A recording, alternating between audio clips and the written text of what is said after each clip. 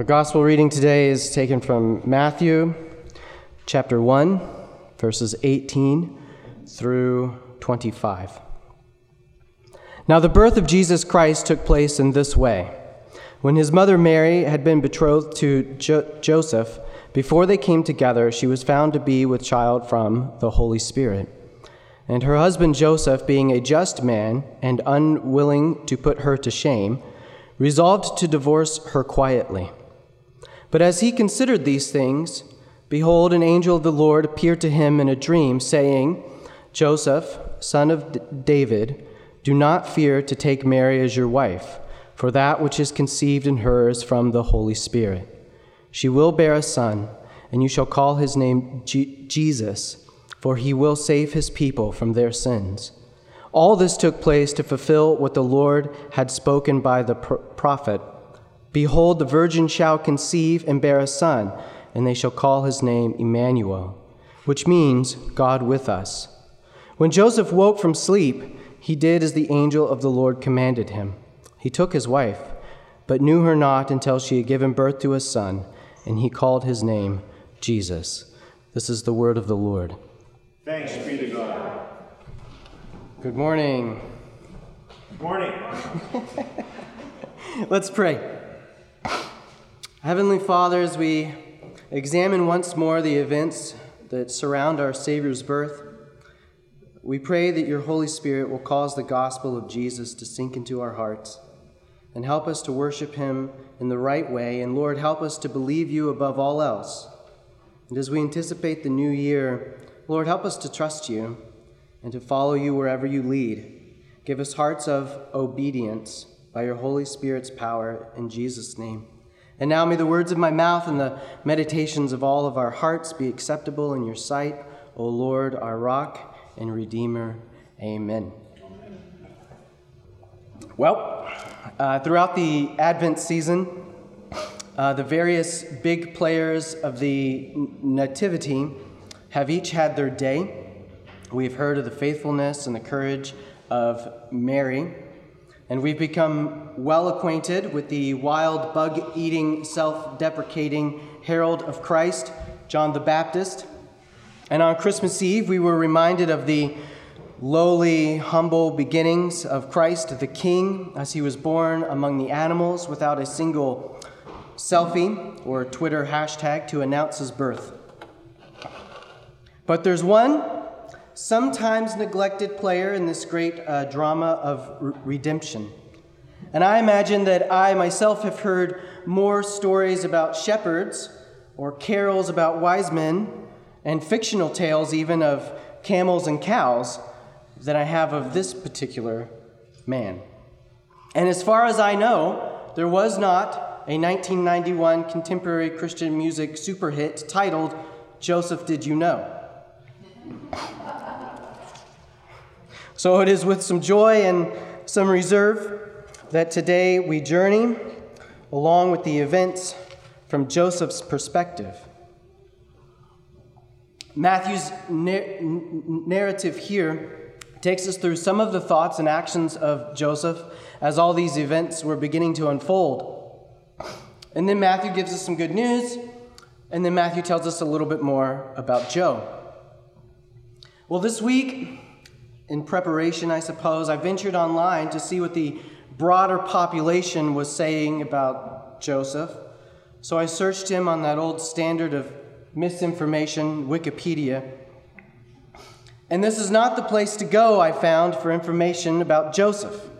There are several theories about his age or his life prior to becoming engaged, and I honestly did not get very far before I just clicked that one right away. And in need of a pick-me-up, the next thing I searched was, perhaps you've seen it, a picture meme of a goofy talk show host, Maury Povich, saying, and in the case of baby Jesus, Joseph, you are not the father. Maybe you've not seen that. But neither of those things were very helpful for me.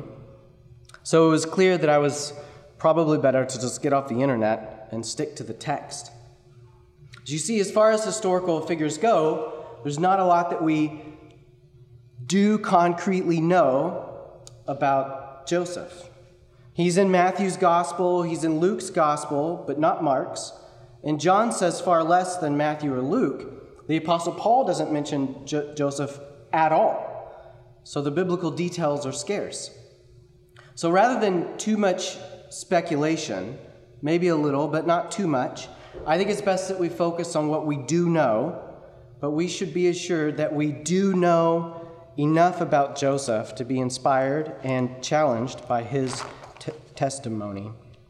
So today, I will speak briefly about two things, or more accurately, two people. One, Joseph, who trusted God, and very, very briefly, Jesus, who saves his people from their sins. So let's look back to what we know.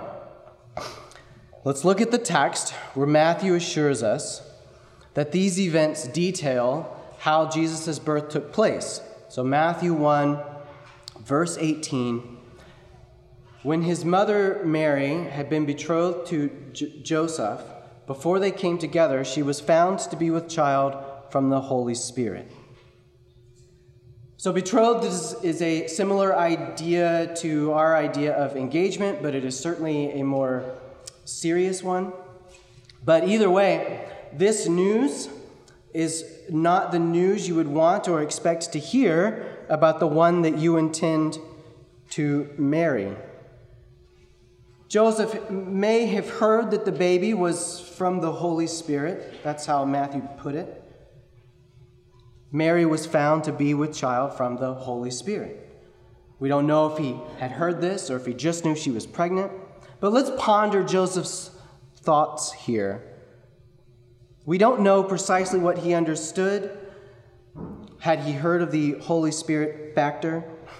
Prior to his angelic visitation, we can't know exactly what was going on in his mind, but I imagine if he had heard the words about this Holy Spirit baby, he possibly had trouble accepting this news. Was it true? Was it not true? Even if he wanted to believe it, we know that he couldn't see a way forward. He only knew for sure that she was with child, and he knew for sure that baby was not his baby.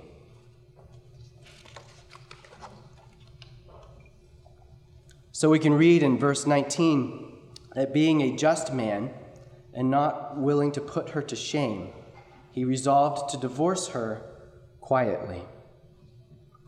So betrothal was serious enough that divorce was required to break it off. And Joseph felt the situation was serious enough that he saw divorce as his best option. But still, as we look at how he planned to do it, we can see he was not a vengeful man. He was not rash. He didn't run around town smearing her name to every open ear. Even if, and I don't think he did, even if he thought the very worst of her, and even if he thought that for sure she cheated on him in the worst way, and now she's preggers, and how could he have been such a fool to agree to marry this Flusy? Still, he resolved to act quietly. He did not want to put her to shame. And in my imagination, I believe Joseph would have still spoken very well of her, despite this heavy, looming scandal. But perhaps he was considering his lineage, and he was putting two and two together, and he's like, maybe, there's something here. But really, in the end, who would believe it? I will divorce her. And yet, as real or surreal as the claims may have seemed, still he would not accuse her of lunacy. He would not accuse her of lying. He would not accuse her of being unfaithful. He would not accuse her of anything. He would act quietly. He was a just man. He was a kind man. And he knew that reputations are important, certainly. But I'm also sure that he knew if word got out of her unmarried pregnancy, that she would surely see punishment at the hand of the law.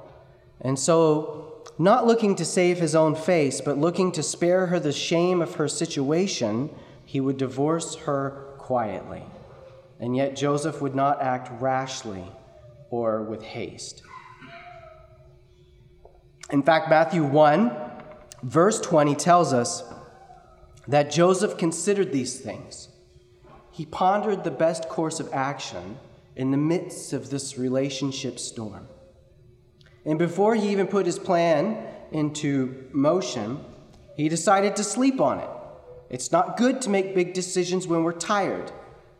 And then behold, an angel of the Lord appeared to him in a dream. And this angel spoke to him, saying, Joseph, son of David, do not fear to take Mary as your wife, for that which is conceived in her is from the Holy Spirit. Now this news would have confirmed what he may have heard concerning Mary's situation, or it may have totally blew his mind. But as unbelievable as it may have sounded, we read in verse 24 that Joseph awoke from this dream, and he did what the angel of the Lord commanded him. In the midst of this chaos, Joseph did what the angel of the Lord commanded him. In this crazy, swirling vortex of weirdness, Joseph heard the Lord and obeyed. We don't have Joseph's experience, and he doesn't have ours. For you and me, we talk about his story often. In fact, every week during the Creed, we say something about born of a virgin. And then every year, like this year, we speak of it at length. We say things, oh yes, Mary, virgin, conceived a baby, yeah, Holy Spirit, duh, totally. But Joseph did not have this experience. He didn't sing countless carols about his pregnant virgin wife.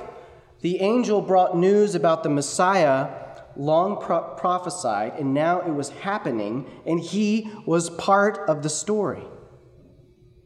But he heard the word of the Lord, and he believed.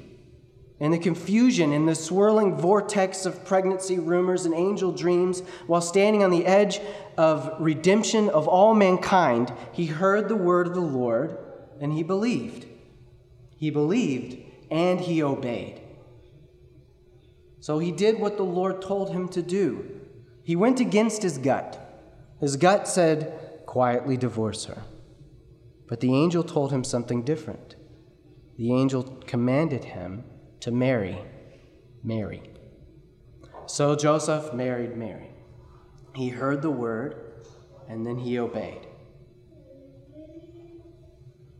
As the Advent season quickly comes to a close, I want us to remember briefly, I will speak briefly about what the angel said to Joseph about his son, or foster son.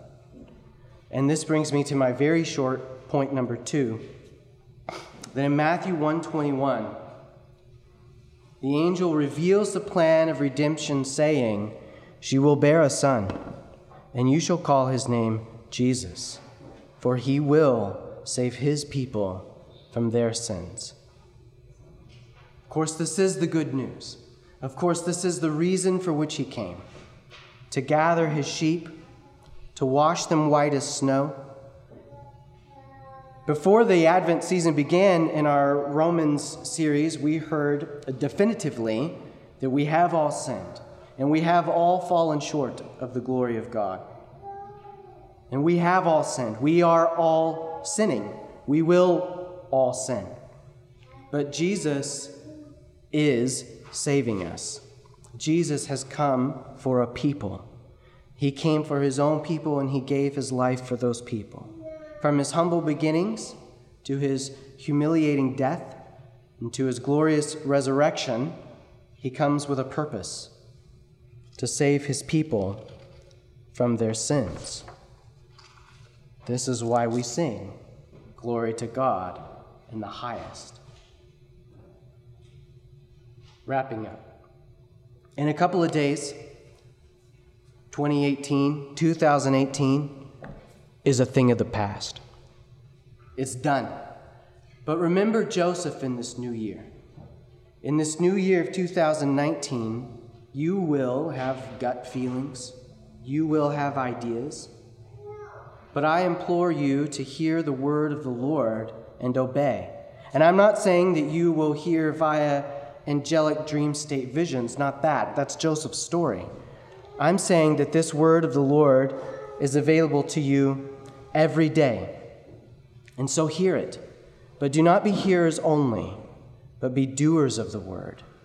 And that's the best advice that I can give for 2019. In the name of the Father, the Son, and the Holy Spirit. Amen. Amen.